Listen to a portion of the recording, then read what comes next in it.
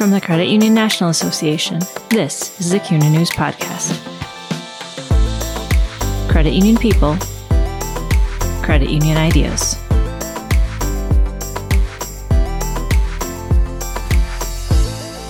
When Jordan Van Ryn looks back at 2020, what stands out most is how quickly the economy is recovering following dramatic declines in GDP and skyrocketing unemployment due to the pandemic. While we're certainly not in the clear, Van Ryn, CUNA's senior economist, is heartened by the resilience of the U.S. economy and credit unions.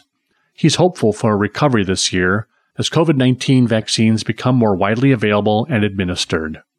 I'm Bill Merrick, Deputy Editor for CUNA News. In late December, I talked to Van Ryn about his projections for economic growth and unemployment in 2021, the outlook for credit union balance sheets, possible roadblocks, reasons for hope, and more. So when you look at 2020, what stands out to you most from an economic perspective? And were there any big surprises for you?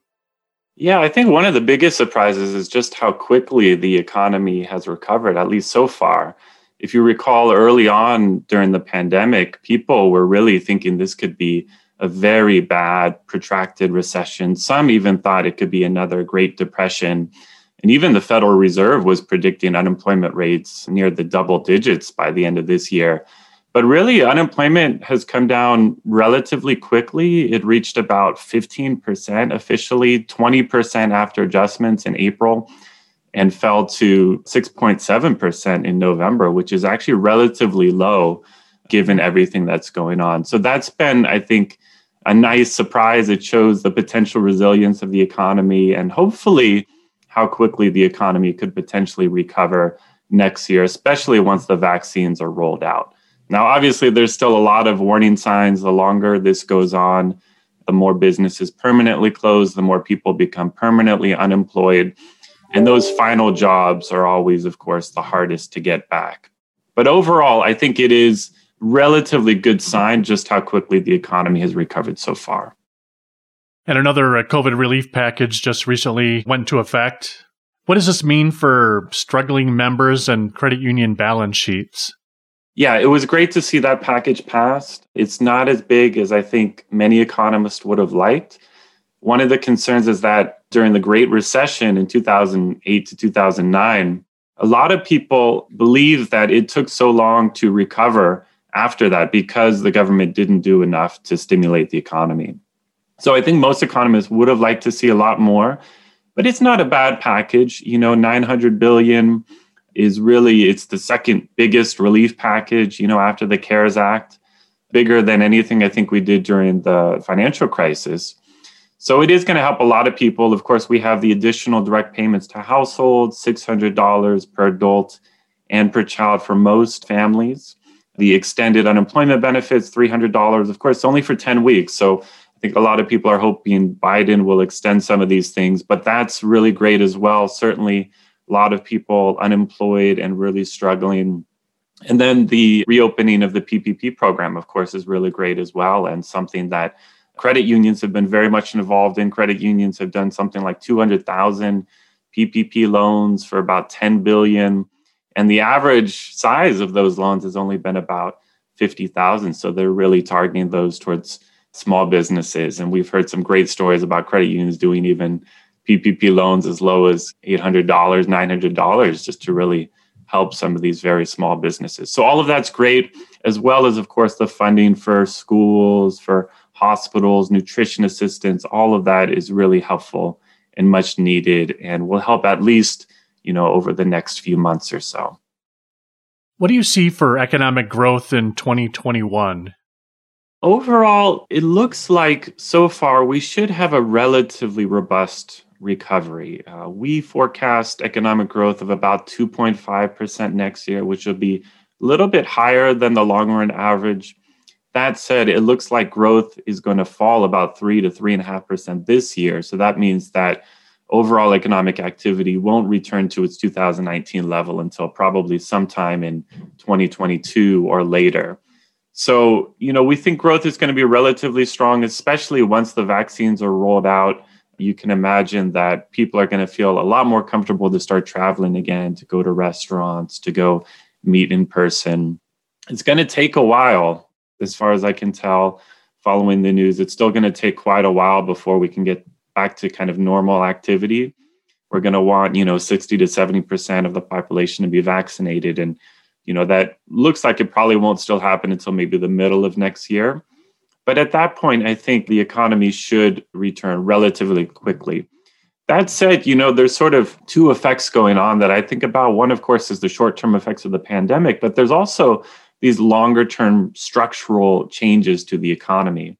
So if you recall, I was reflecting with GAC coming up, last year at GAC, we were talking about some of the biggest concerns among credit unions were things like the yield curve and driverless cars, right? And it seems like a long time ago now. But those technological changes like mobile banking, online banking, drive-through banking, all of those things are going to be occurring as well.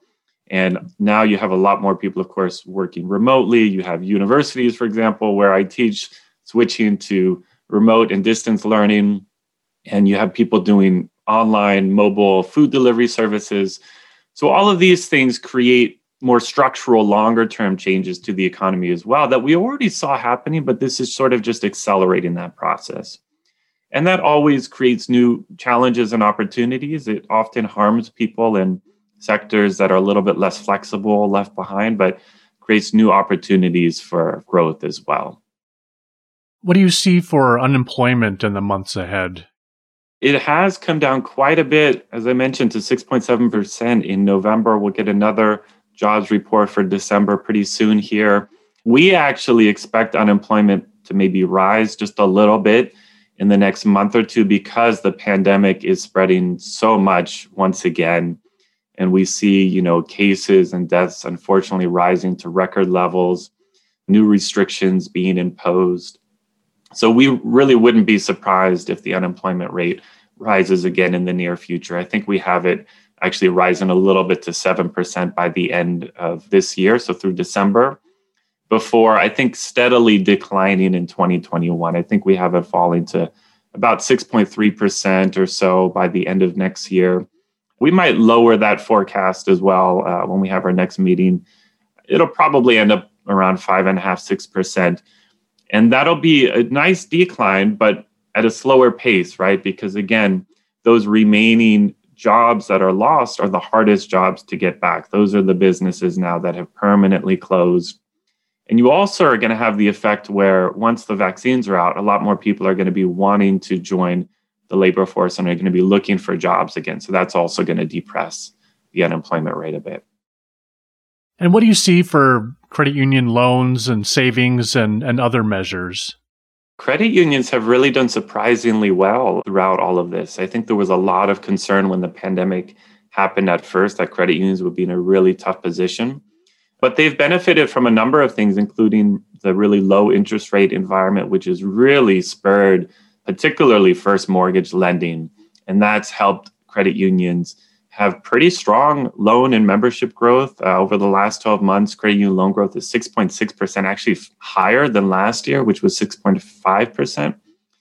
And they've had membership growth of 3.4%, pretty close to last year at 3.6%. And amazingly, throughout this recession, the delinquency rate just continues to fall to near record levels of about 54 basis points through the third quarter. And that's way down actually from 70 basis points at the end of last year. Now, of course, we do expect that to change. We expect delinquencies to rise a little bit this year and next year. But overall, I think credit unions are in a pretty strong position. They had record capital levels at the end of last year, so we're in a very good position to weather this storm. And next year, you might not see as much kind of mortgage refinancing because a lot of people have already done those refinances. But as the economy recovers, I think you're going to see increases in things like auto loans and credit cards and personal loans, some of those normal loans that credit unions have been doing, as well as perhaps more PPP loans again, since that stimulus bill has been approved. How about on the deposit side? With the stimulus checks coming in, do you think that'll be an issue credit unions will have to contend with, or will the increase in loan volume take care of that? With the first round of stimulus, there was a massive increase in credit union deposits. I think savings went up like 8% in just that one quarter and are up something like 18% over the last 12 months, which is just incredible, more than we saw during either the last two recessions. So we do expect a little bit of that again, especially with this next round of stimulus checks. They are smaller, of course, but that's going to probably give a boost to credit union deposits again in the first quarter. And, who knows what happens, but of course, there's talk by the president and Congress of maybe doing even more direct stimulus payments, as much as $2,000 per person, which of course would really increase credit union deposits and savings again as well. Besides that, we do expect deposit growth to return to more or less its longer run average of about 8% per year, unless there is that additional stimulus, which of course would push it much higher than that. Loan growth, we have it at about 6% next year. It's almost definitely going to be less than savings growth, which is pretty typical during recession periods. So that means credit unions, of course, are going to have increased liquidity and a lower loan to share ratio, which we've been seeing happen over the last 6 to 9 months or so. So as you look ahead to 2021, what are your biggest concerns and what gives you the most hope? It really all comes down to the pandemic. And I think my biggest concerns are probably the same as most folks out there, that, after the holidays and everything, the pandemic is really just going to continue to get a lot worse before it gets better. And that's going to lead to, unfortunately, a lot more human suffering, a lot more deaths, and it could really reverse some of the gains of the economy as well, as we've mentioned. So that, of course, is a major concern over the next, maybe 2 to 3 months or so. We could be in for a pretty rough ride. But of course, there's lots of hope on the horizon as well. I think these vaccines appear to be incredibly effective. They're already being rolled out. My sister actually works in a hospital in Seattle, and she already got her first shot of the vaccine, which is really exciting. So I think that's just incredible. I remember looking at some studies early on that showed that historically vaccines have not been that effective and have not been certainly developed this quickly. So it really shows our ability to put our minds and collective will together, invest in something, and really come out with these vaccines that are very effective. So that, I think, bodes well for the longer term future. And, you do see a lot of resiliency in the U.S. economy as well. I think this is a very different recession compared to the Great Recession, which was really within the banking and mortgage sector. With this recession, you see, for example, housing values continue to go up. People have a lot of equity in their homes. The financial markets are relatively strong and in decent shape. So I think as we come out the other end of this and get the vaccines rolled out, the economy should be in decent shape to recover relatively quickly. How likely is it that there will be a double dip recession, and how can credit union leaders prepare for that possibility? It's definitely a possibility in the coming few months here, with the pandemic really getting worse and more cases, more restrictions. Typically, a recession is only officially called if it's more than kind of a few months of an economic downturn. So I think that's a little bit less likely. We might have a month or two of an increase in the unemployment rate, or maybe a month or two of a decrease in GDP, but it's less likely that would extend over a longer period of time, like 3 to 4 months, which would constitute a typical recession. So I think there's a strong possibility there, but not necessarily the most likely scenario. Credit unions, like we've been saying from the beginning, Chief Economist Mike Shank, has written some great articles about what credit unions can do in terms of really using that capital they've built out, let capital do its thing, continue to serve members, and really try and weather this storm over the next 3 to 6 months or so. Certainly, credit unions are going to want to continue to do scenario analysis and consider worst case scenarios, what that means for loan loss provisions, and consider, of course, your specific fields of membership. There are certainly credit unions that are in much worse situations than others. There are, for example, states like Hawaii and Nevada and New York that rely a lot on tourism that have much higher unemployment rates. There are credit unions that focus more on industries related to travel and tourism, restaurants that are going to be harder hit. So, these credit unions, of course, are really going to have to try to work with their members and do modifications and deferments and all of these things that can really help their members and themselves weather this storm. The good news is, of course, credit unions, as always, have risen to the occasion and are already doing this. If we look at the data, credit unions are really continuing to serve their members, or over 90% doing modifications and deferments and fee waivers and all of these things. So we expect that credit unions will continue to do that for the foreseeable future. Are there any lessons that we can take away from 2020? Yeah, I think, certainly, again, going back to last GSE, some of these concerns were much longer term trends like, online lenders, driverless cars, all of those things. And I think this is kind of a wake up call that, first of all, credit unions need to be prepared for anything, any kind of emergency that could occur. But also a lot of those longer term trends towards mobile and online technologies, online branches, drive-through branches, all of those things are going to be coming a lot faster than maybe we initially expected. And credit unions really need to learn how to transition and invest in those technologies. But at the same time, find the right balance, because, of course, credit unions also have a great comparative advantage in their relationships with their members and that individual service. And there's a lot of research that shows the importance of maintaining those relationships, the importance of physical branches, and that a lot of members really enjoy that personal connection. So it'll be a tricky balance that I'm sure credit unions will figure out, but they really have to think about. And the other thing I guess I would point to, to not overlook is also, of course, 2020 was a big year for thinking about racial equity and diversity, equity, and inclusion. And CUNA, of course, recognized DEI as the 8th cooperative principle. And we've done a lot of work at CUNA in terms of researching DEI and coming up with new data points about that. And I think we've learned a lot about the business case, how this is a really good business investment, as well as, of course, just being the right thing to do. And I think that's a really important lesson from 2020 as well, that I hope continues into 2021 and beyond, as I'm sure it will. So on a personal level, do you have any resolutions for 2021? Yeah, good question. I'm not typically kind of a resolution guy. I guess I'm quite aware of the behavioral research that, it often doesn't work unless you do really specific things to keep those commitments.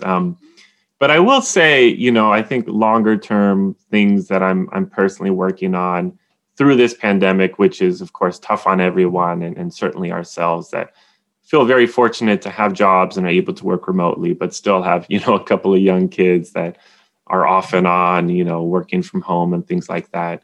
But just how can we be more present with our family, with ourselves, to take time for, meditation or prayer or mindfulness, whatever it is, to really center yourself and really focus on what's important and avoid, the technology has been great, but it can also be really distracting at times, of course, when you get all of the emails and notifications and feel like your work and your home don't have that same separation as they did before. So that's one important thing that I'm trying to work on.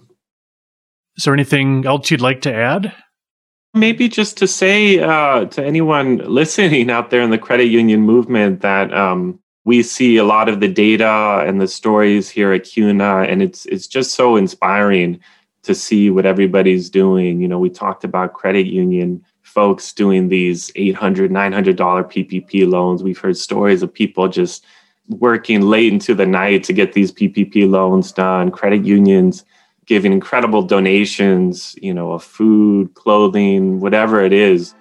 And so, just wanted to express our great appreciation and admiration for all of the credit union workers out there doing this incredible work.